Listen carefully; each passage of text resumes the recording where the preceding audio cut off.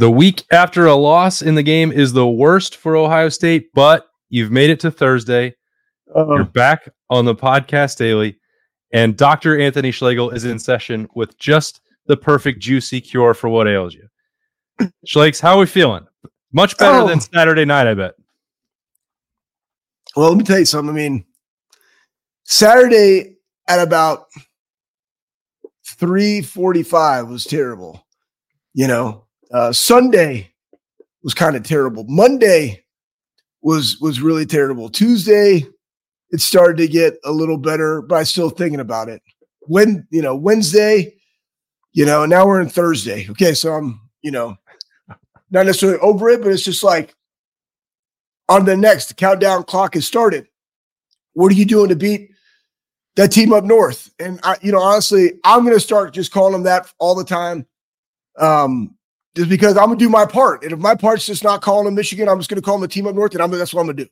I'm going to do my part. Now, I will say, even from my time in the Woody, I don't use blue pens. Like, Urban eliminated all blue pens. There's no blue pens. I don't even think the Sharpie or the highlighters were yellow, right? Because Mesa Blue was out the building. I think you had like orange, which is terrible because it's darker, or green, but that's what you had to do. So I'm just going to do my part. I think it's now 360 days until that game happens. I don't know because I'm not that in the weeds of it, but I'm just going to start doing my part all the time. It has to start now, right? I mean, there's 3 years in a row of this for Ohio State, and they can hold out hope. We've talked about it throughout the week. There is a path back to the college football playoff for Ohio State. If they get those 3 results, Oklahoma State wins, Florida State loses, Georgia wins. Hey, Ohio State's right back there in the same situation they were a year ago. I wonder, Schlegs, for you, how much better would that make you feel, if at all, and how much will that change, just thinking about what happened in the game?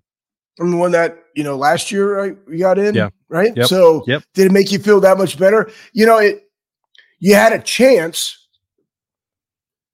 It doesn't really matter because we're always, again, winning a natty is winning a natty. And then you had this mark on it. And it goes back to more from a player perspective and what do you hang your hat on? And at Ohio State, we hang our hat on beating our rival, and that's that team up north. And that's how all seasons are judged. I remember in 2004, it was not a great season. We go 3-0, then we go 3-3, not what you want. We end up losing to Purdue later in the season.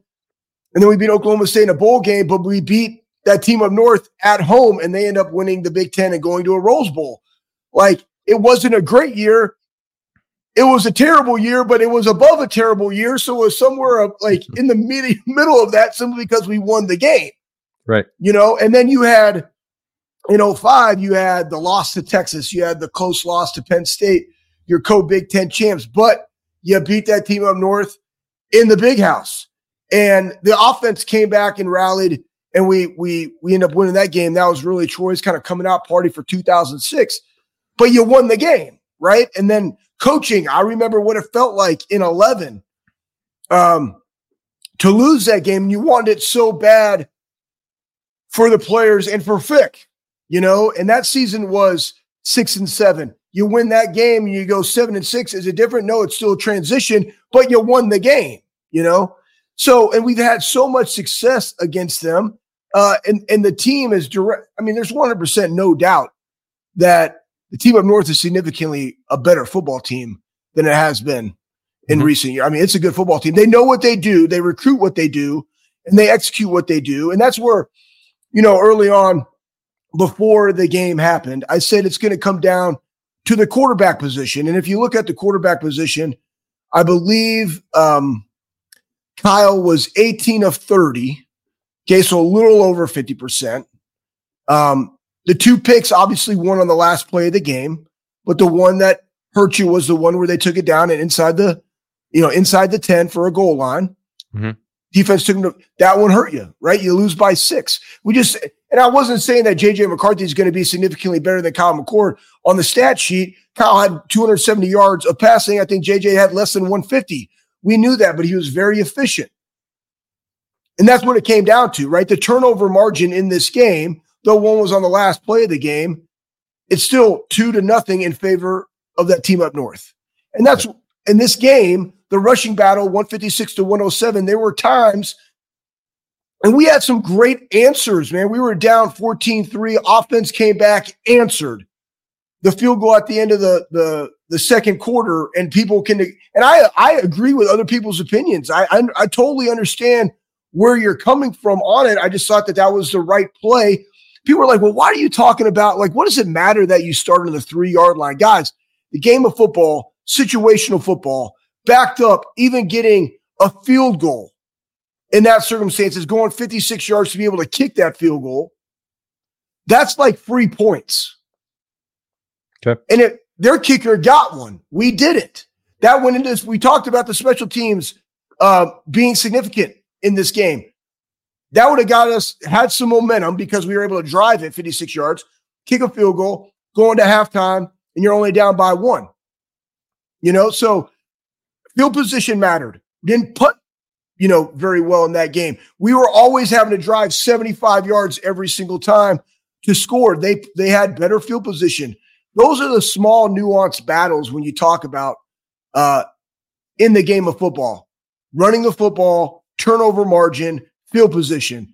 Because predicated upon where you are, the likelihood of scoring when you have better field position is better. It's just how the game is. So, there were a lot there. I thought Fleming had a couple of really great catches in it. That one drive where Kyle was like 4 for 4. That was a great drive by him. We had the one where we rushed for more yards on that one drive than we did the entire first half. I was like, typed in my notes, here we go. Love to see that. Smouth football. We're winning the line of, the line of scrimmage there. But but the consistency of it, is something that you have to have throughout the entire year. So, but these are all things that are going to be evaluated right after this. You do have to take a deep breath. You can't let emotions guide you, because when you evaluate, it's very objective, very judgmental, and then there's certain criteria that have to be met, and then you have to adapt and make changes going into 24. So how does that work, Schlegs, when one game is the most important? It's the one that has the biggest evaluation.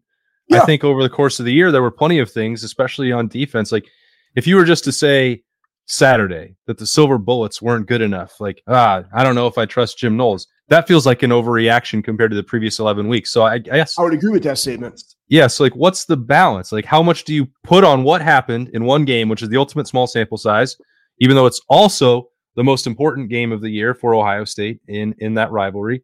Like, how much of it, how much stock, I guess, do you put in it? How will that inform the decisions? As you said, you take a break and evaluate how much of that goes to the first 11 and how much goes to the one.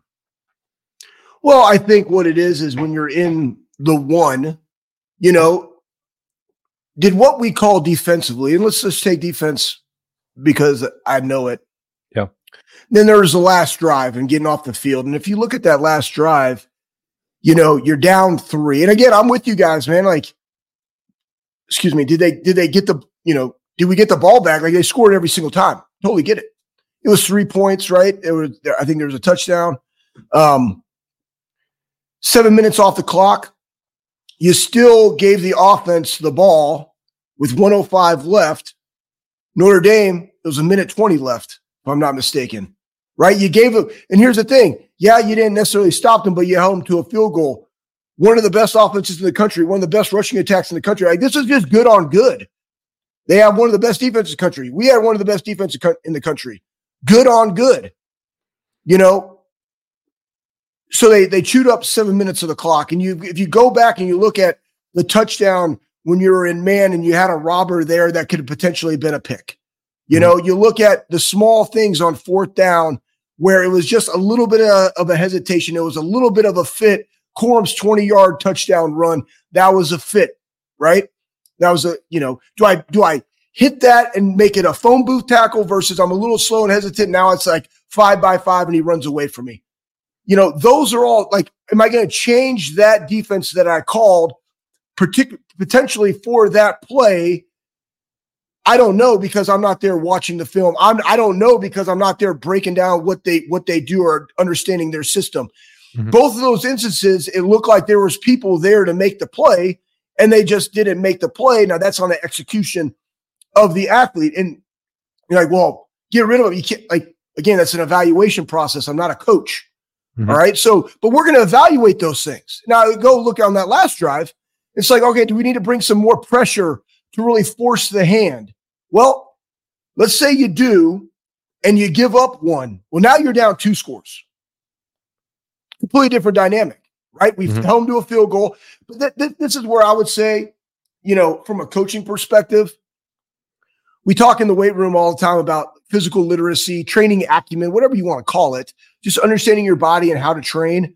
There's also football literacy and football acumen.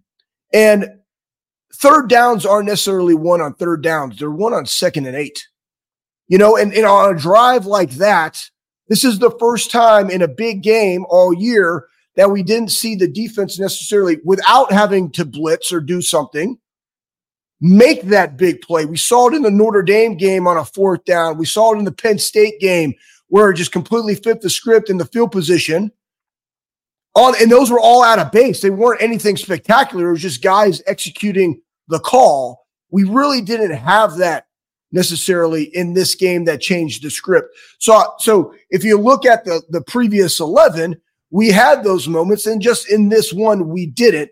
And guys got to go make them in the game. The best players have to play their best in this game for you to win it. That's really what it boils down to. So I'm not going to sit here and say, shoulda, coulda, woulda. I don't know, because I don't know what they call. But I just do know that certain instances in the game, 4th down, the 4th downs and 1s are a lot more convertible if they're not 4th and 1, if they're 4th and 2, 4th and 3, Yeah. But where does that start, guys? That starts on 1st and 2nd down. That starts on them running the ball for 5 yards, or getting it back into that. And they had some really good answers. There was the 4th down. I mean, honestly, if you look at what they did, and we said this, their wide receivers were not going to beat you. Consequently, their wide receivers were the ones that were talking the most trash after the game. However, it was Loveland. It was the tight end. I mean, he had 88 yards. That was a great 4th down call. You had Styles right there on the end, and we talked about the discipline of the eye control. We saw that on the touchdown with the safety and a robber. He was right there. That call is kind of questionable, whether or not he had possession. But still, like, you're there to make the play. Tight end to the flat. Is that an alignment? Should he been a little wider? Where was his eye control? If that's him on man, boom, that's him directly to the flat. Like, those are things that you look into the room and you watch and you evaluate what was called. Did they execute the call? Yes or no? Should I have changed the call? Yes or no? No, that was the right call. Then it's like, all right, then it's just on execution. And we got to coach that better, and they got to perform better.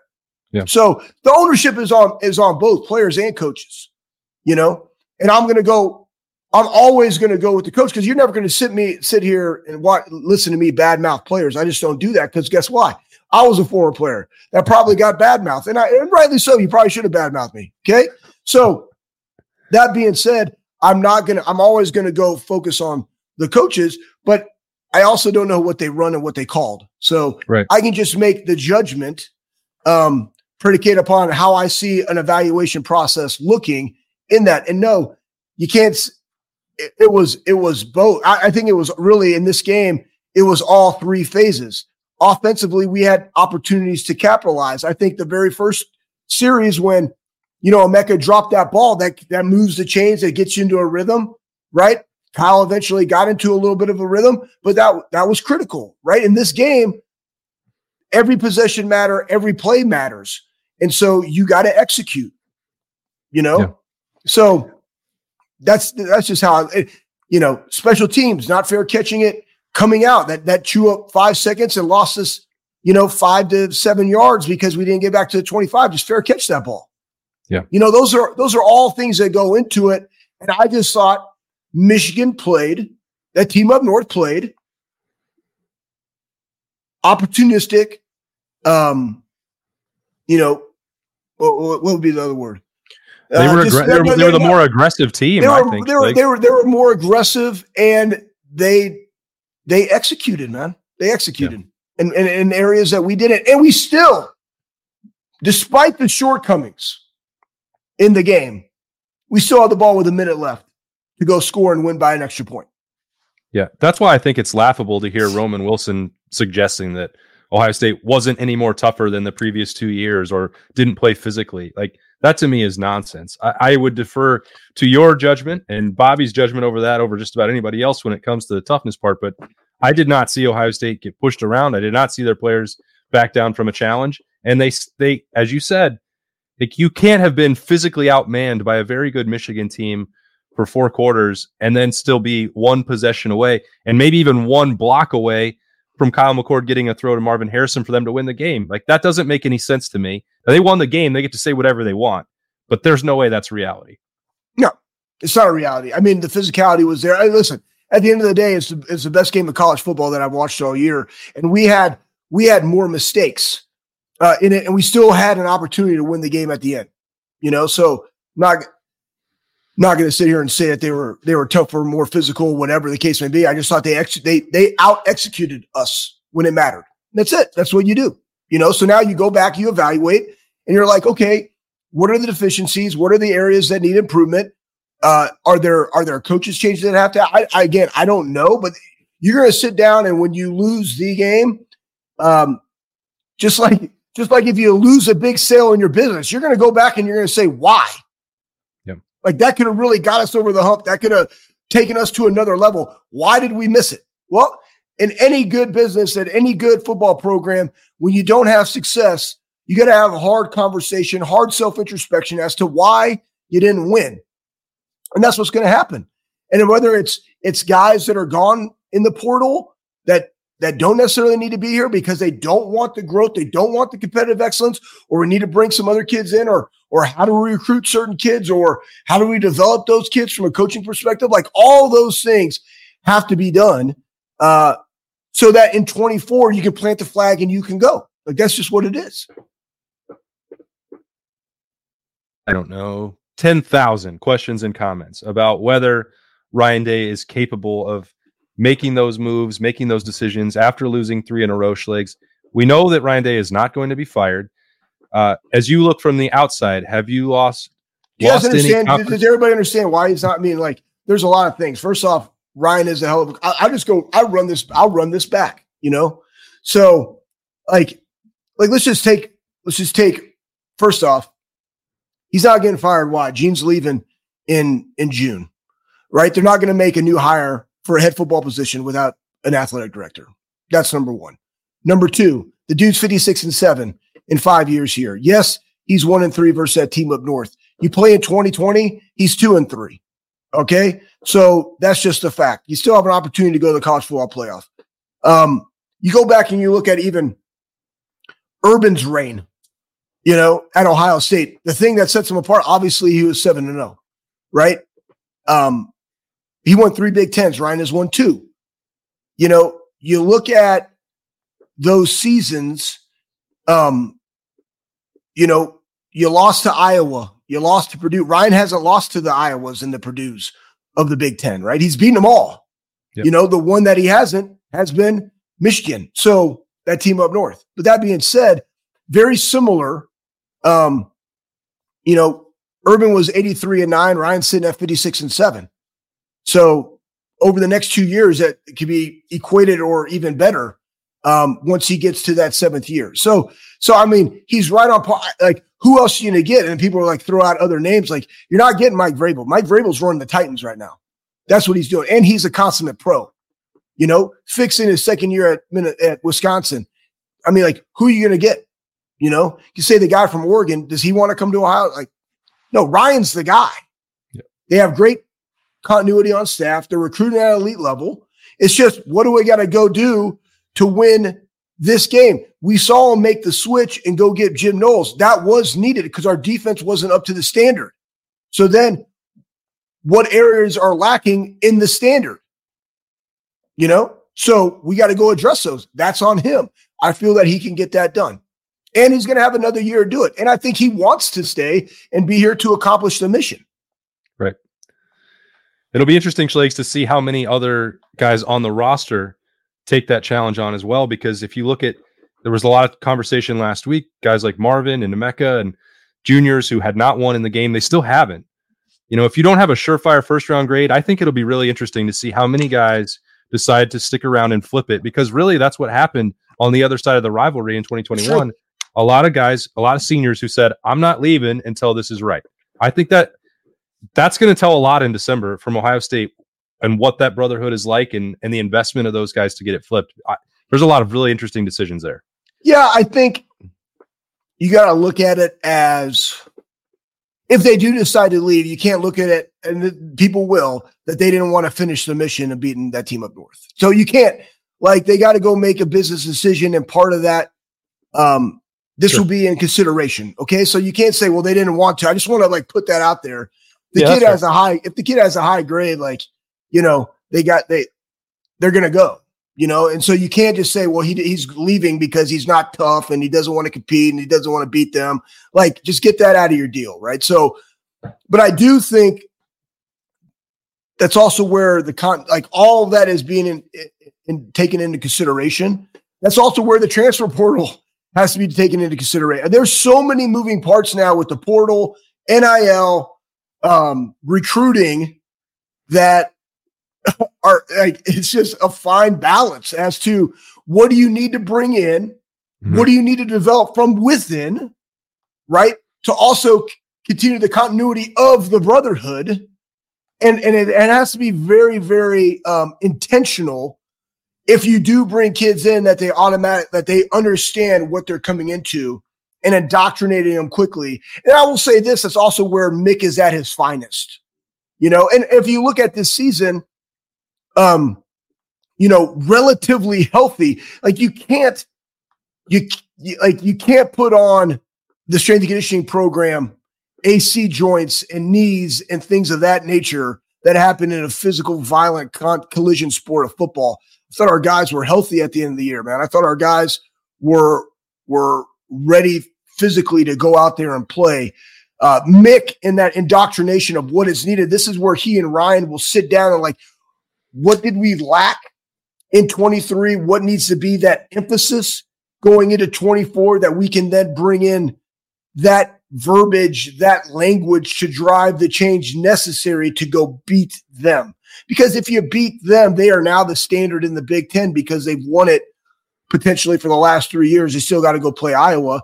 I think that they will, because Iowa's offense is just Iowa's offense, but they still won 10 games. Why? Because they played great defense. So, I just think that's where Mick is at his best, but it also is that fine balance as to what are the voids? What do we need to get? Who do we get? Who do we have? There you go. Right. So 2024 is going to look very different. I hope that some guys that don't have that grade decide to stay, because I think that when they taste that victory, it's something that they will hang their hat on for the rest of your lives. And I mean, I know that when you go back and I look at my career, or former players look at the career, they look at what they did in that game. Yeah. It's just something that's very special and unique. Well, there's still a chance for all of them to play a playoff game in 2023. We'll find out on Saturday if Ohio State gets the help they need. And then we'll break down the destination on Sunday on the podcast. And maybe we'll get Schlegs to come back and talk about it next Thursday on the podcast daily. That's when I need the most juice. Once I get to Thursday, the weekend is almost there. You can almost taste it. You just get fired up at the end of the week. Anyway, I appreciate Anthony Schlegel. He's the best. Thanks for joining, Schlegs. I'm Austin Ward. Absolutely. This is the podcast daily. We'll talk to y'all later.